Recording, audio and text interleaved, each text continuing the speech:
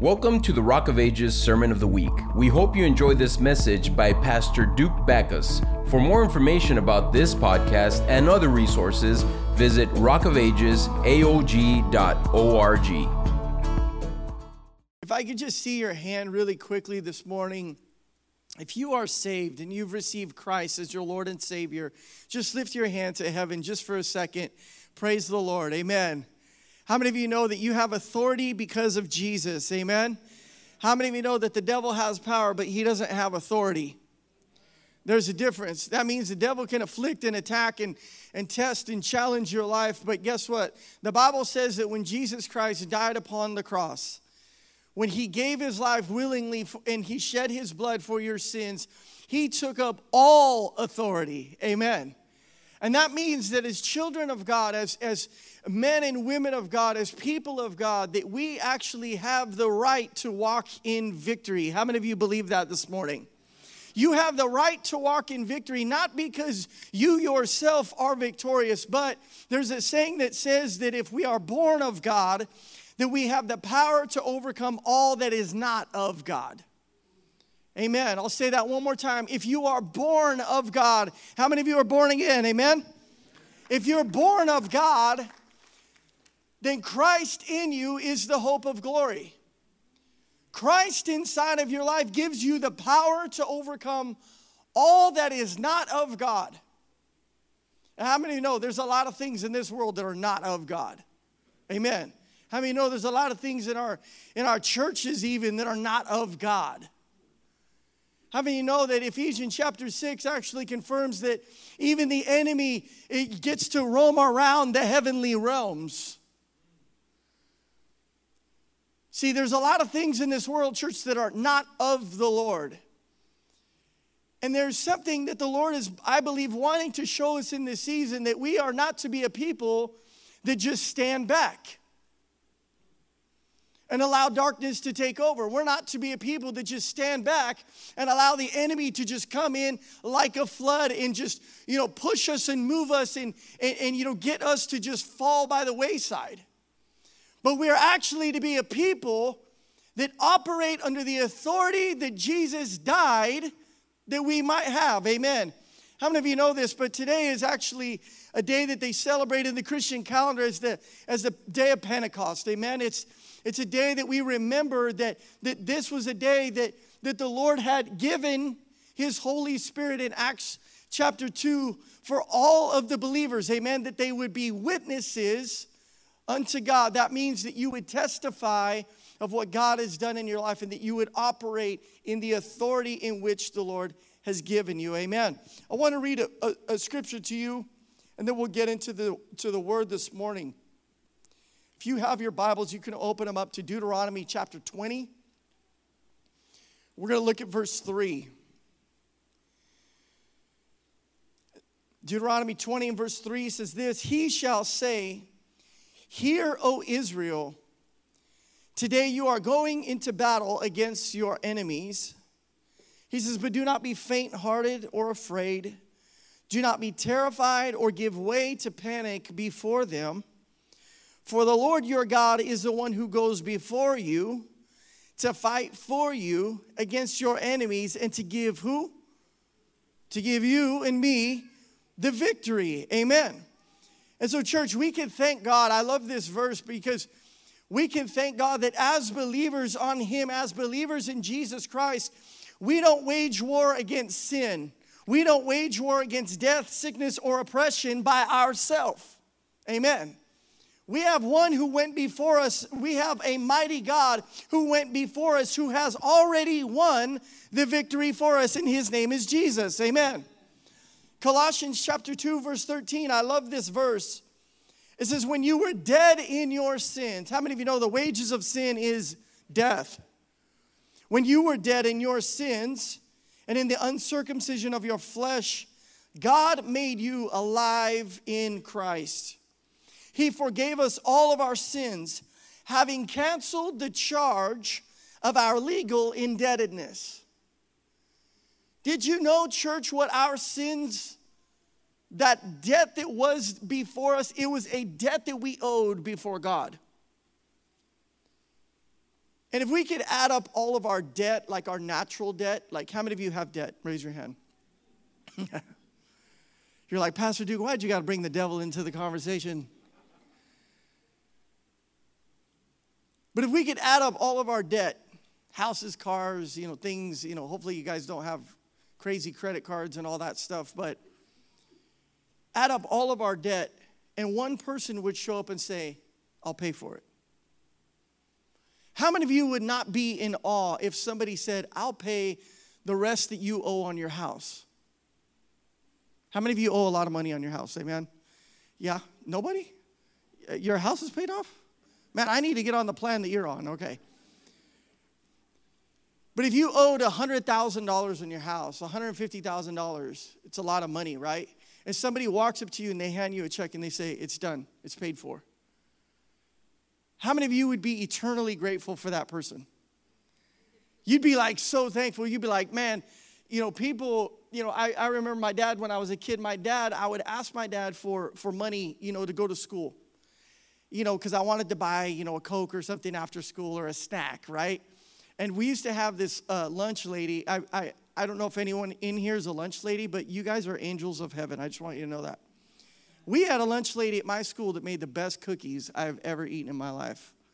My wife is a baker, and she is first place now. I saved myself, right? Okay.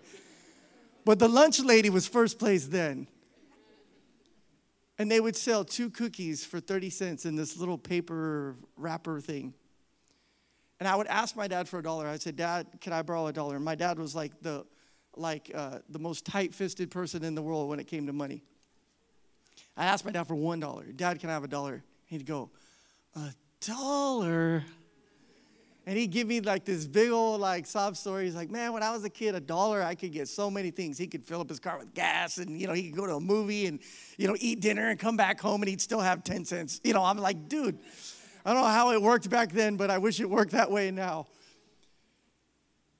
But I've always understood and I've learned the value of $1 since I was a young man. So anytime I owe money, I know how much it costs. I don't just see the number and take it for granted. I really know it's a lot.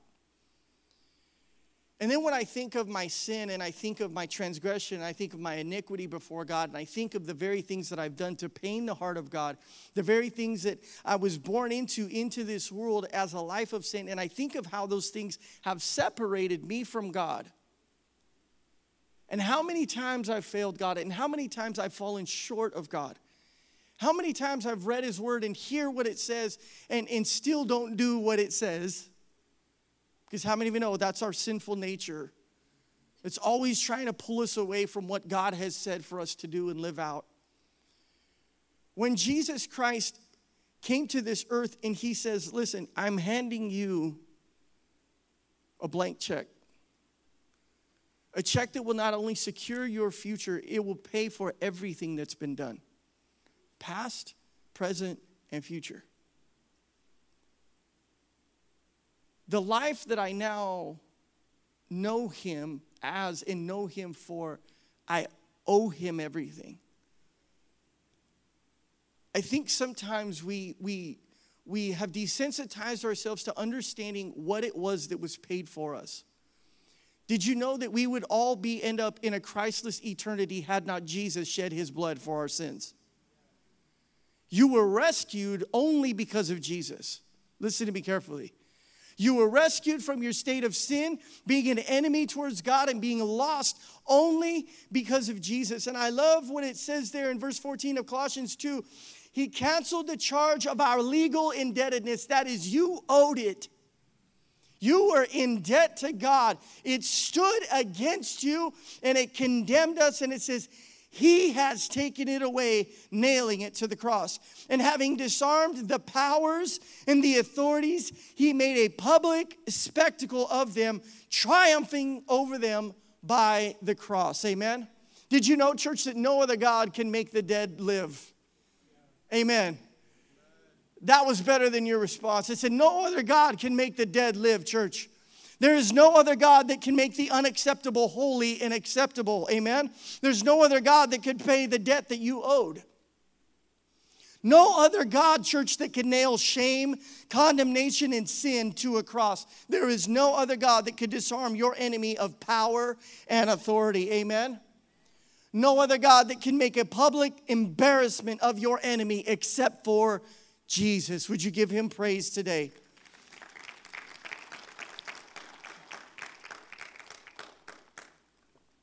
Jesus brought triumph and victory to every child of God through the cross. Amen? Oswald Chambers says this. He said, all of heaven is interested in the cross of Christ. Hell is afraid of it, and while men are the only ones to ignore its meaning. When you listen to that statement, he says, all of heaven is interested in the cross. All of heaven's focal point for that moment that Jesus would surrender his life was always focused on the cross. They knew that there would be no salvation for men unless the cross had been done, unless Christ had given his life there. But listen to what it says. It said, hell is afraid of it. The principalities of darkness know the authority that the cross of Jesus carries. The principalities of this world, the evil things that we see in this world, they know the authority that the work on the cross actually carries. But the question that Oswald Chambers brings to light, he says, but men are the only one to ignore its meaning. I want to bring this up in our hearts just to see where we're at in the Lord today. Because listen, if we truly understood who we are in Christ, we would operate differently. If you know who you are in Jesus, you live differently. You don't live defeated. You don't live, struck by the wayside. When something that the enemy throws into your way happens in your life, you're not automatically discouraged and, say like, oh man, everything is just falling apart. No, my friend. If you know the authority that you carry in Jesus, if you know the one who died to give you this authority, then guess what? Any storm of life that comes knocking on your door, anything that the enemy would throw your way, you look at it completely differently because you know as a child of God, you have been given authority by the Son of God, and therefore you will be victorious. Amen. See, it's one thing to know that we have the victory through Christ, but it's another thing to live in it and to walk in it. Amen? It's a completely different thing. And sometimes, church, the reality of things, it doesn't always seem that way. The reality of our life sometimes doesn't seem that way. It doesn't seem as if God is always present, but sometimes the very battles that you face in your life against the enemy, they leave you feeling worn out and defeated. It's interesting because, I attend church often, in case you didn't know. When you're not here, I'm probably here. But I attend church often, and I see the heaviness that sometimes people walk into the room with. The Lord gives us discernment for things like that, to see that there's a person that's heavy laden and they're burdened and their soul is just beat down from life. And anytime I see that there's a heaviness upon God's people, upon your life, I begin to pray because I say, Lord, break off the heavy chains. But like Oswald Chambers said, he said, it's us sometimes, it's mere mortal men we don't see the meaning of the power of the cross. We ignore it. We take it for granted.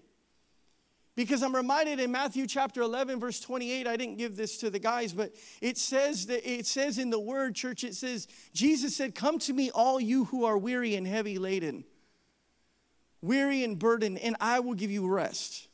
Amen? Why is it that we would choose to live burdened as a child of God instead of running to God to find rest?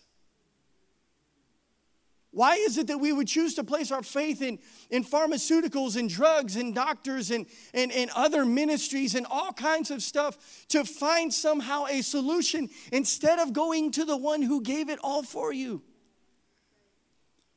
Why is it sometimes that we ignore, praying and spending time in prayer and communion with God than simply just running to Him and finding the rest that our souls need? This morning, I want to be an encouragement to you, church, and I believe that many of you are facing your own personal battles today. And I want us to just look to the Word of God, and I want us to take from the Word of God and learn what it must take for us to be victorious, and how can we have and walk in victory in life. This is really important. Number one, if you're taking notes, I want you to write this down. In battles, church, one of the most difficult things to do when the enemy is pursuing you and coming against your life is to stand firm. You need to stand firm.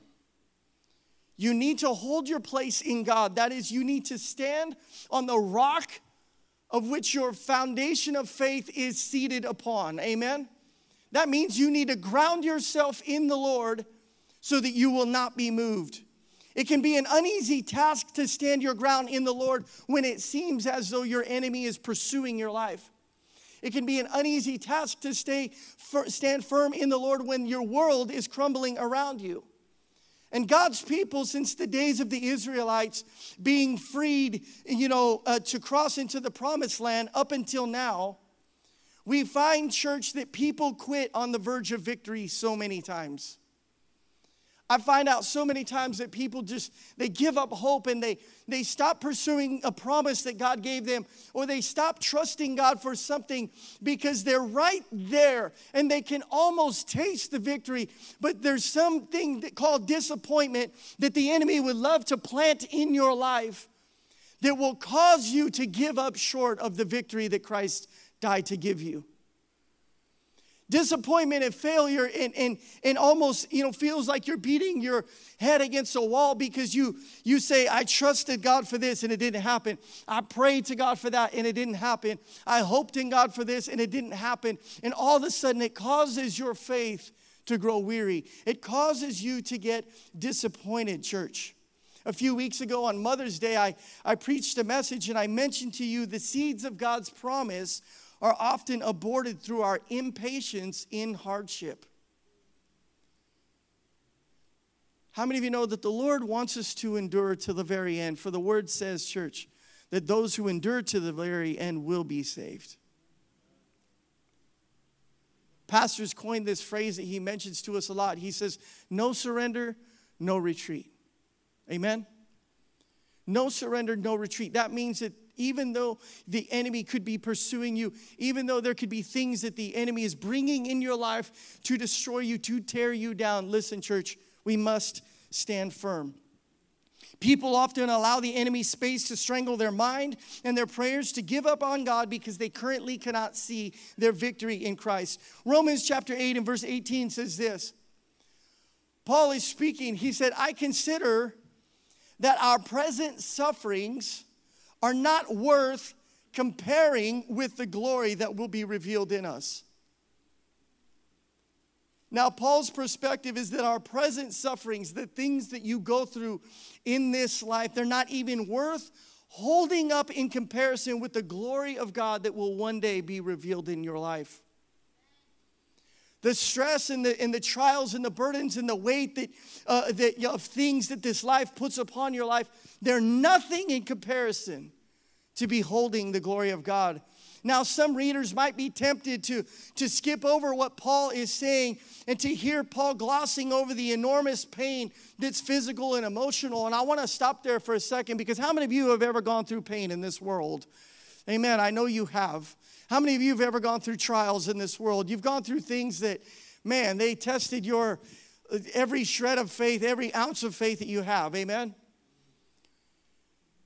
And those things, Paul, like he says it really quickly. He's like, the present sufferings are not worth. He just skips over it. But Paul, what he's trying to do and emphasize to our ears is this. He's saying there is an enormous glory that is to come.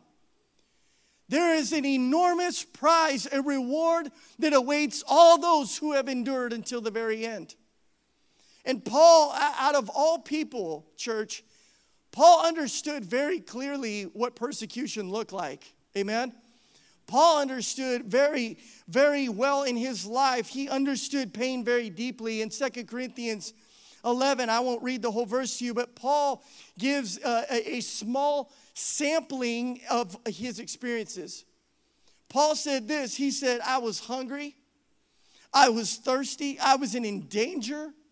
I was in imprisonment, torture, and persecution. Yet he said that suffering could not compare to the glory of God, to the glory that would be revealed in us as heirs of Christ. And so I say this, church, though, this verse does not minimize our pain, but it simply puts it into an eternal perspective. Amen? And so on the verge of your victory, church, it always gets darkest. It always gets the most challenging. You will always experience great hardship before great breakthrough.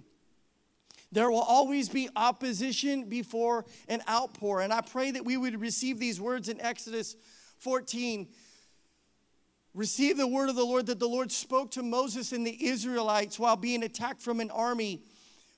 Verse 13 says this, Moses answered the people, he said, do not be afraid.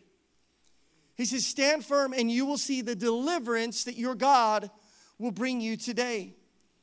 He said, the Egyptians that you see today, you will never see again. The Lord will fight for you. You only need to be still. Then the Lord said to Moses, why are you crying out to me? Tell the Israelites to move on. Raise your staff and stretch out your hand over the sea to divide the water so that the Israelites could go through the sea on dry ground. There's a few things that jump out of this passage to me, church, that I want to share with you. The first thing that we notice is they were told not to fear and to stand firm. When the enemy attacks and the enemy is pursuing your life, listen to me carefully. Do not fear. Stand firm. When you see all that is happening in your world and all around our nation, do not fear. Stand firm. When you see all the agendas that are being purported and all these things that are arising, satanic, demonic things in this society that we are living in, listen to me, church. Do not fear. Stand firm. Do not fear and stand firm. The Lord tells them to fear not. No matter what the problem is, no matter what the issue is, fear not is always an answer from God. It doesn't matter if your house is about to foreclose, you're going into bankruptcy, unemployment, you're suffering from disease, you have a severed relationship with somebody, there's family problems in your life, there's death of a loved one, there's temptation and sin. It doesn't matter. Here's the deal. Fear not. Trust in God. Fear not what the enemy is able to do in your life, but fear God, church. Why? Because anytime the Lord says to fear not, it is not because the opportunity to be afraid isn't present. It's because his perfect love casts out all fear. You see, you could be in a situation where it seems like you got every right to be fearful. But the scripture reminds us that his perfect love casts out all fear. What is he saying? He's saying, don't run in fear. He's saying, run to me and cling to me. Hold on to me. Hang on to me. Because here's the deal, church. An eternal God is not affected by fear. Amen? He isn't worried about tomorrow. He's not wondering how his situation will work out. He is a mighty God and he is victorious in everything. And guess what? If you place your trust in him, you have nothing to fear. You have nothing to fear. Psalms 27 and verse 3 says, though an army besiege me, my heart will not fear. Though war break out against my life, even then I will be confident. How many of you are confident in the Lord this morning? Amen. The Lord goes on to say, he tells the Israelites, be still.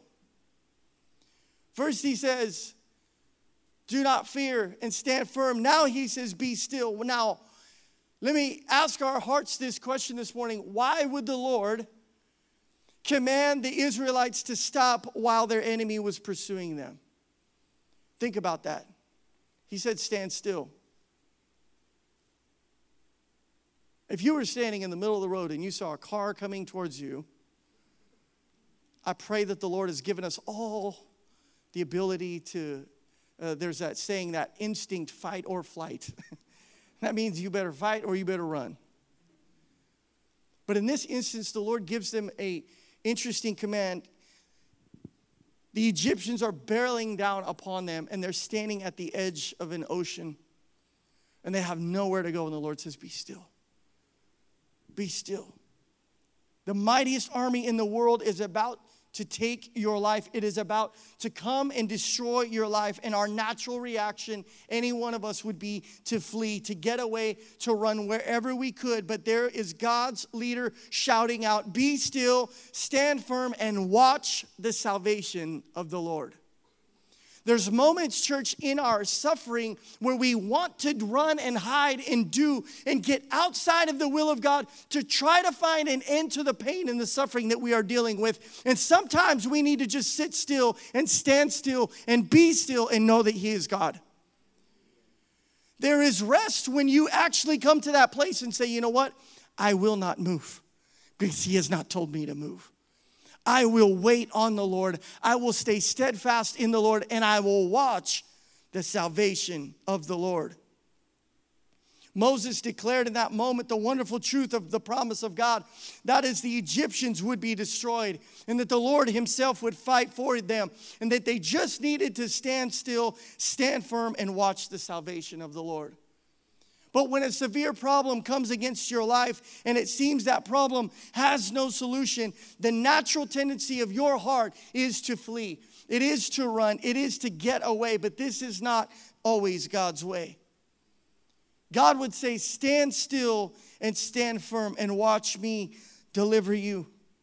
Isaiah 12:2 says, surely God is my salvation. Surely God is my salvation. I will trust and not be afraid.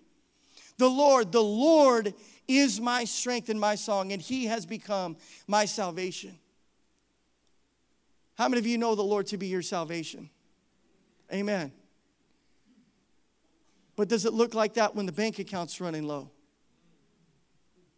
Does it look like that when you have a headache? See, we're quicker to run to a bottle of aspirin than we are to pray over our life. Wait quietly for the salvation of the Lord.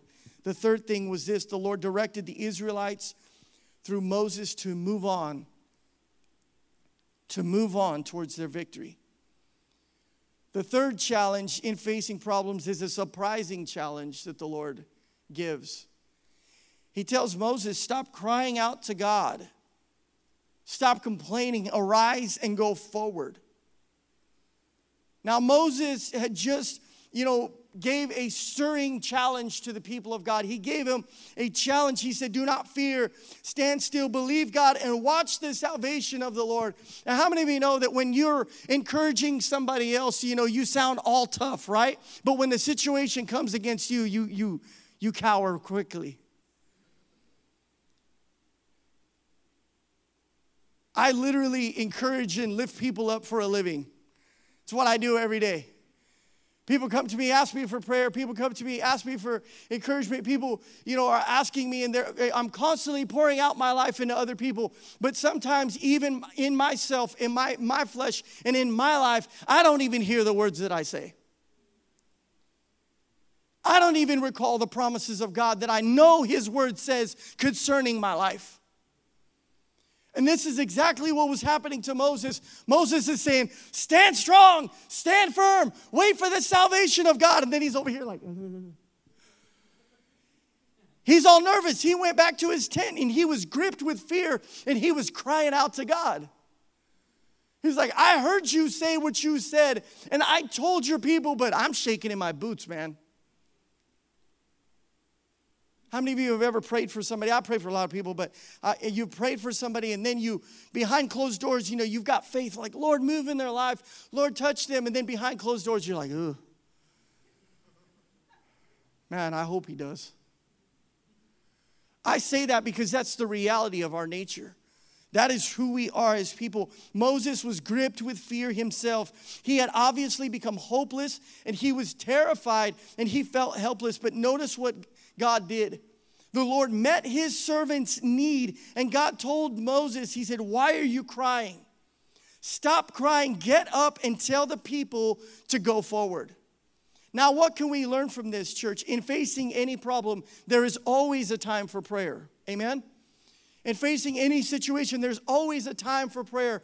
And there's always a time to cry out to the Lord. A time for studying the Word, analyzing the problem, planning what you can do. But there is also a time to quit blaming others for the problem. A lot of times as Christians, we think we're so faith-filled and we're so hopeful in God, but yet we sulk. You know what sulk means? We complain and we cry. And we worry. And you call your amiga to tell her about your problems. And the Christians aren't sharing the gospel. They're just sharing novelas of their life and all the crazy, worried stuff that they go through. And the Lord is actually looking for a people to stop overthinking. The Lord is actually looking for a people that would stop complaining over it. The Lord is actually looking at people that would stop stressing about it and worrying about it, amen, and that they would actually arise and go forward. They would move on, and they would trust God. How many of you trust God this morning? And it's time to move forward. Don't let the enemy plant real estate in your heart and in your mind. What does that mean? Don't let the enemy set up camp in your heart and in your mind to fester over an issue and over a problem. It's time to actually take a hold of what the Word of God has said concerning your life. Get up and move on. Say, Lord, I trust you. I believe, God, and therefore I'm going to move forward in you. Because if God could give his son for the payment of the world's debt of sin, surely God could turn your circumstances around. Amen? Surely God could break the chains of addiction. Surely God could heal sickness and disease. Moments after staying be still, the Lord demanded that they arose and went forward, church. 1 Corinthians 15 and verse 58 says this. Therefore, my dear brothers, stand firm and let nothing move you, but always give yourself fully to the work of the Lord, because you know that your labor in the Lord is not in vain. There's something about standing firm in him, and there's something about moving in him. The Bible says in Acts 17:28, I don't think I gave this to the guys. Can you pull it up? Acts 17:28. I hope I'm right. If it's not the right verse, then we'll hey, okay, it's right. For in him we live. Everybody read it with me. For in him we live and move and have our being. Let's read it one more time. For in him we live and move and we have our being. That's really important. Amen? That if you're not moving with him, then you're outside of his will. If you're not moving in step with him, then you're not moving in step with the Holy Spirit. It's really important for us to understand. Any mountain can be moved with the faith the size of a mustard seed. But the Lord is looking for hearts that would trust in his name. Amen? Hebrews 10 and 36 says this. You need to persevere so that when you've done the will of God, you will receive what he promised. Perseverance is a part of getting to the promise. Amen? Perseverance is a part of seeing the victory that God has for you come to pass. Watchman Nee said this. He said, long-lasting victory can never be separated from a long-lasting stand on the foundation of the cross. I'll read it one more time. Long-lasting victory can never be separated from a long-lasting stand on the foundation of the cross. The next thing that we need to do in order to see God's victory come through and into our life is stay on the straight and narrow. How many of you know that the Bible says that broad is the path that leads to destruction, but narrow is the path that leads to life, and only a few find it? Have you heard that saying that cheaters never win? Right? Cheaters never win. Going outside of God's plan will not change the way that he has commanded you to walk. Amen? Going outside of the will of God for your life has not changed the way that the Lord has commanded you and I to walk. Jeremiah 18 and verse 15 says this.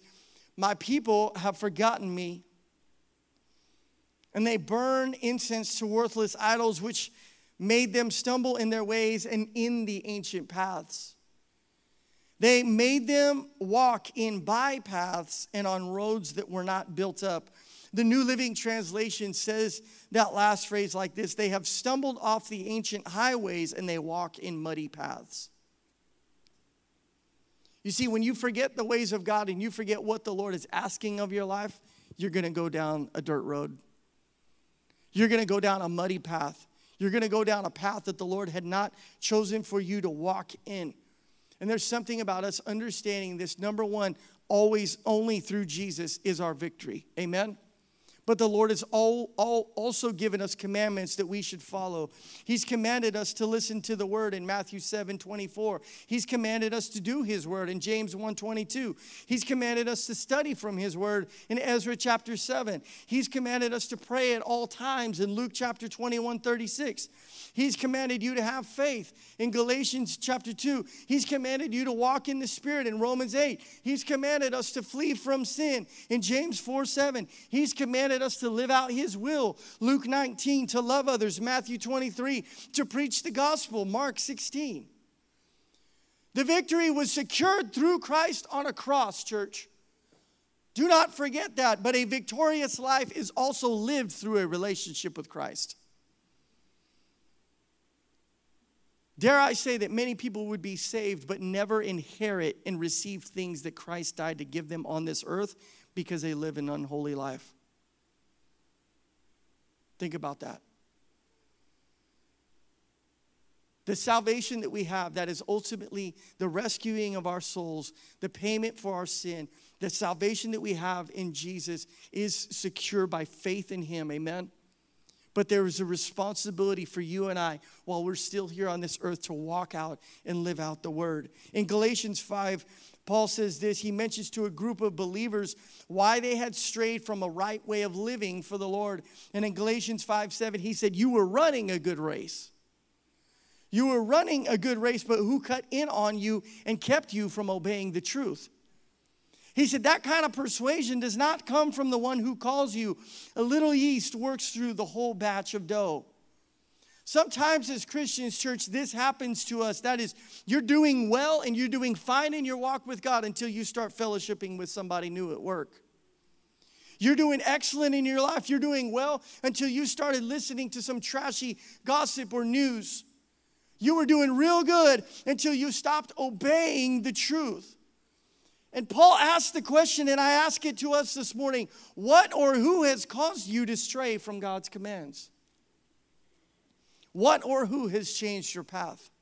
Jeremiah 6 verse 16 says, this is what the Lord says. Stand at the crossroads and look. Ask for the ancient paths and ask where the good way is.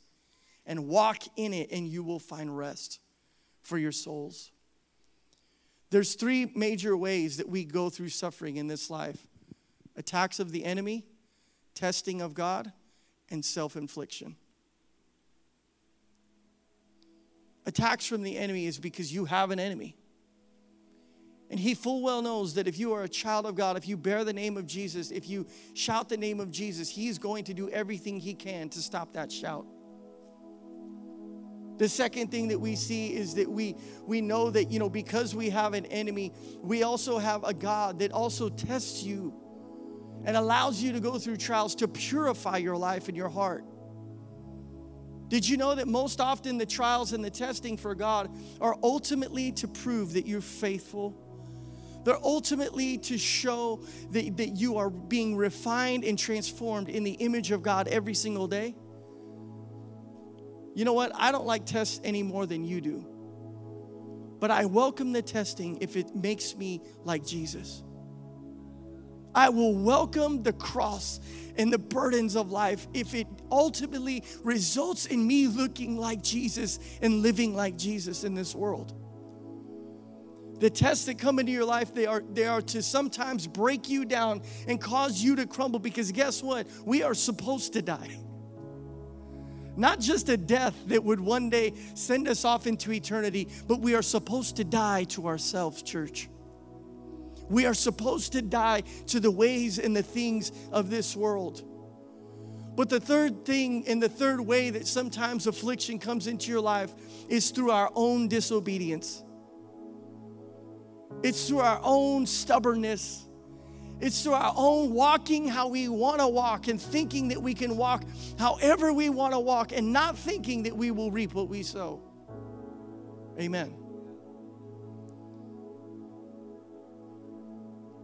And the Lord is looking for a people that would persevere, that would go back to that ancient path so that they could find rest for their souls. Proverbs 4:13 says, hold on to instruction and do not let it go. Guard it well, for it is your life. It is your life.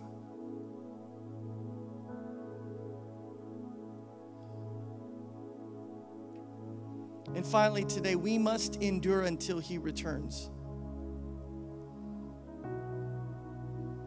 The testing, the affliction, and the attacks, they're not going to stop. But Pastor Duke, didn't you say you were going to give us good news today?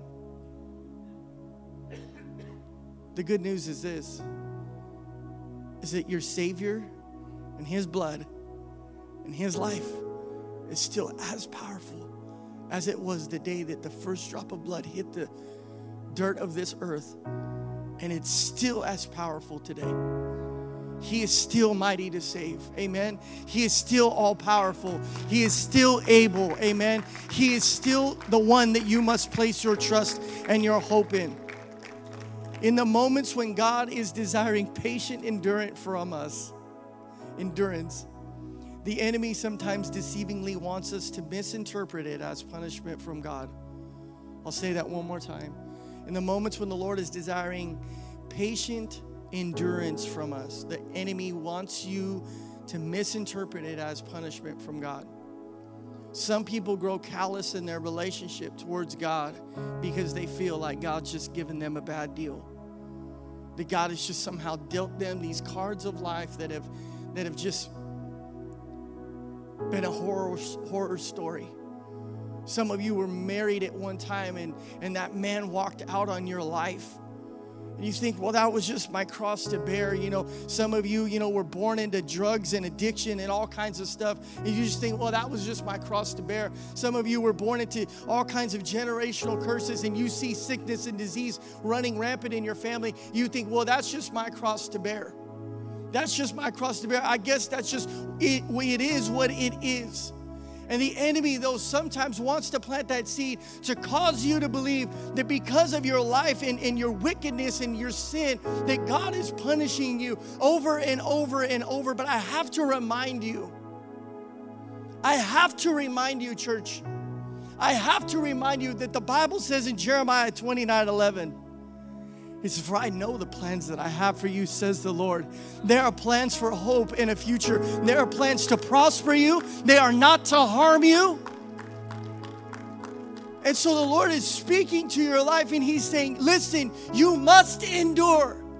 You must endure. Now, that doesn't mean that we just have to go through it all and bear the weight of it all because God is just this punishing God. No, church, it means that we will see the deliverance and the salvation of God in the land of the living. That means that you will see God's salvation in your life and in your family today if you trust in Him. This is the God that I know, and this is the God that I serve. Isaiah 64 verse 8, I love this. He says, Lord, you are our Father. We are the clay and you are the potter. We are all the work of your hand. We are all the work of your hand. How many of you remember, church, that He's the master designer?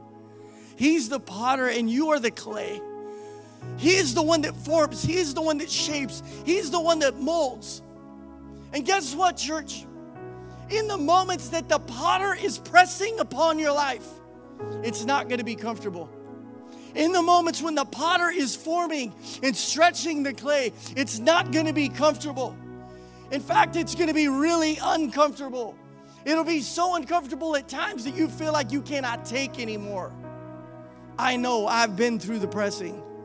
I know I've been through the stretching. I know I've been through the times where the pressure is so great, it's so big, it amounts to such a level in your life that you feel like you cannot take anymore. But listen to me, church, there's so much wisdom in understanding this Father that we have. And that is this, that He would teach us this to show us that pressing and stretching is all part of the perfecting of God in your life. It's all part of the work of God in your life. Because if 15-year-old Duke, when I got saved and first gave my heart to Jesus, 15-year-old Duke would have never been able to stand here before you and testify of God's goodness. God had to allow me to go through a series of breaking points in my life. God had to allow me to suffer in ways when I thought, you know what, Lord, I shouldn't be going through this. But guess what? How many of you know that He knows what's best? I said, God knows what's best for your life, church. He knows what is more, He knows the steps that you take before you take them. The Bible says that the steps of the righteous are ordained of the Lord. The scripture says of Jesus in Hebrews chapter 5 and verse 8. I love this verse, but it says, a son though he was, he learned obedience from what he suffered. And sometimes, church, the testing is all about teaching. The testing right now that you could be going through, it's all about teaching you something about God. One of the greatest tests I had in my life came just a few years ago in 2017. My father got the worst doctor's report I had ever heard in my life. He had stage 4 pancreatic cancer. Gave him 3 to 6 months to live. And at that point in my life, church, I'll be 100% honest with you. I think I had gotten to a point in my walk with the Lord where I wasn't really walking with Him. I was just going through the motions. Now, I don't know about you, but I could admit that as a pastor in this church and admit that to your life. Sometimes, church, we just go through the motions with God. We just come and go. We just sing the songs. We stand up. We sit down. We show up whenever we feel like it. We never read the Word. We never pray. We never truly have a relationship with Him. And God allowed this affliction that was brought towards my dad's life. God allowed this affliction to wake me up.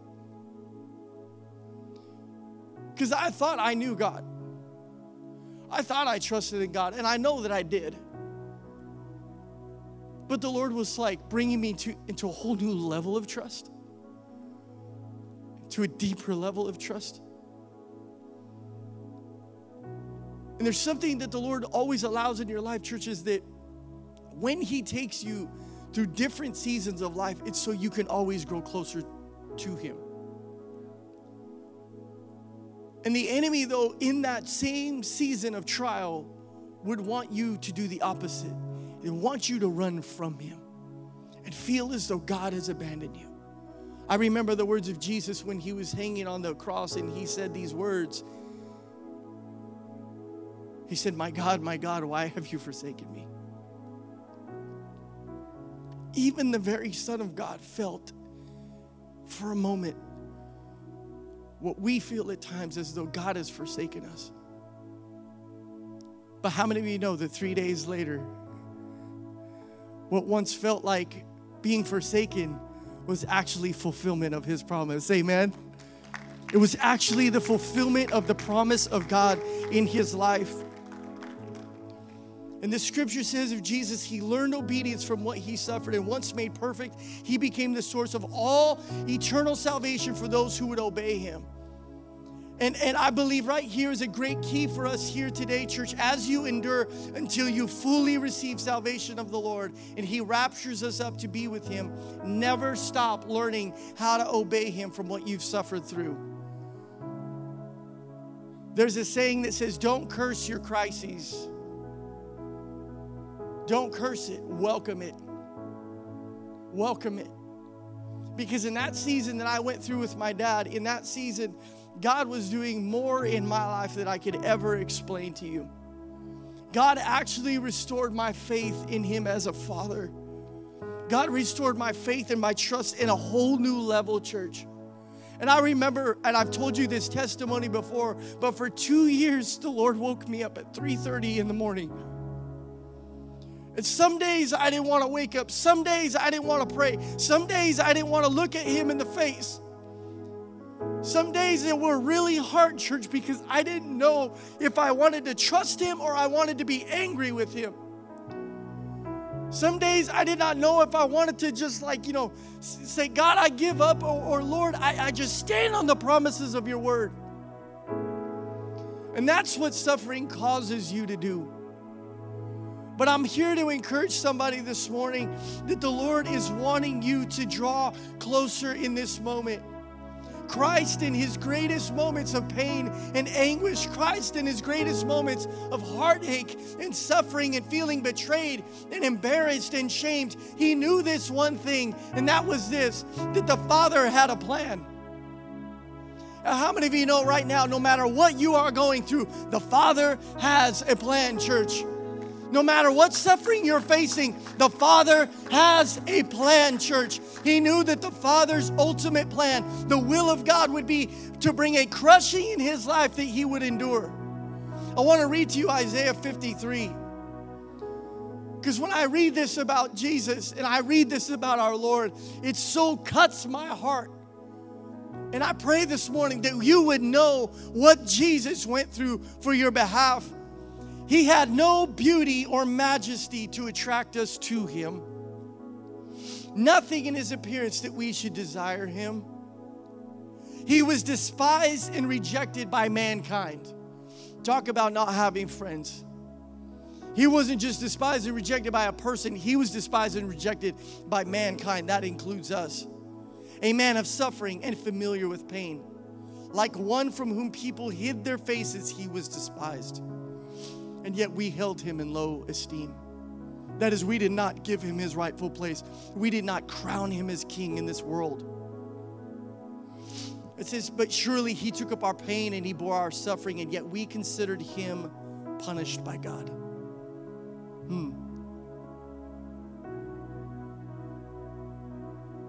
See, when people look at Jesus and they look at the cross, do they see victory or do they see punishment?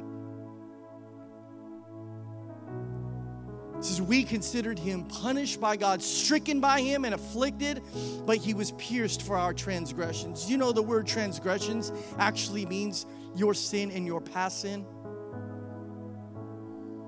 It's like a generational thing. It's a generational thing that says he was pierced for our transgressions. For all the past, for all of those things. He was crushed for our iniquities. Iniquities is like a legal term, church. That was the legal indebtedness. He was crushed so that you could be debt-free before God. The punishment that brought us peace was on him, and by his wounds we are healed. It goes on to say, we all like sheep have gone astray. Each one of us has turned to our own way, and the Lord has laid on him the iniquity of us all. Wow. The Lord laid on him the iniquity of every single one of us. Your sins, his Father laid upon his life. Your sins, your wickedness, all the things that you've done in your life, the Lord laid upon his Son Jesus. He was oppressed and afflicted, yet he did not open his mouth. He was led like a lamb to the slaughter, and as a sheep before its shearers is silent, so he did not open his mouth. By oppression and judgment he was taken away. Yet who of this generation protested? People protest the most ridiculous stuff nowadays. People rise up for their cause and they rise up for something, but yet nobody protested. Nobody said, don't send Jesus. No, they shouted, crucify him. He was cut off from the land of the living. For the transgression of my people he was punished. He was assigned a grave with the wicked and with the rich in his death, though he had done no violence, nor was there any deceit in his mouth.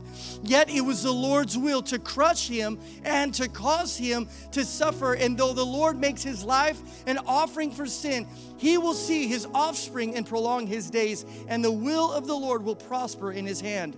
And after he has suffered, he will see the light of life and be satisfied. And it says, by his knowledge, my righteous servant will justify many and will bear their iniquities. Therefore, I will give him a portion amongst the great, and he will divide the spoils with the strong, because he poured out his life unto death, and he was numbered with the transgressors. It says, for he bore the sin of many, and he made intercession for the transgressors. 1 Corinthians 15 and verse 57 says this: thanks be to God, because he gives us the victory through our Lord Jesus Christ. Can you just thank him right now for a moment? Amen. And my encouragement to you is this, church: we need to hold on until completion, until the Lord raptures us. Amen. We need to stay steadfast and firm in our faith, and the Lord will prove faithful to lead you into victory. Matthew 6 and 33, one of my favorite verses, says, so seek first his kingdom and his righteousness, and all these things will be given to you as well. William Law said this: if you have not chosen the kingdom of God first, in the end, it will make no difference what you've chosen instead. And I'm here to encourage somebody this morning, church, there is no victory without battle. I said, there's no victory without battle. We will not see the salvation of the Lord unless we go through some things in this world and in this life. Amen. Thanks for listening to the Sermon of the Week. Join us next time for another uplifting message. If you'd like to support this ministry and the reaching out of others, you have the opportunity to give at rockofagesaog.org/give.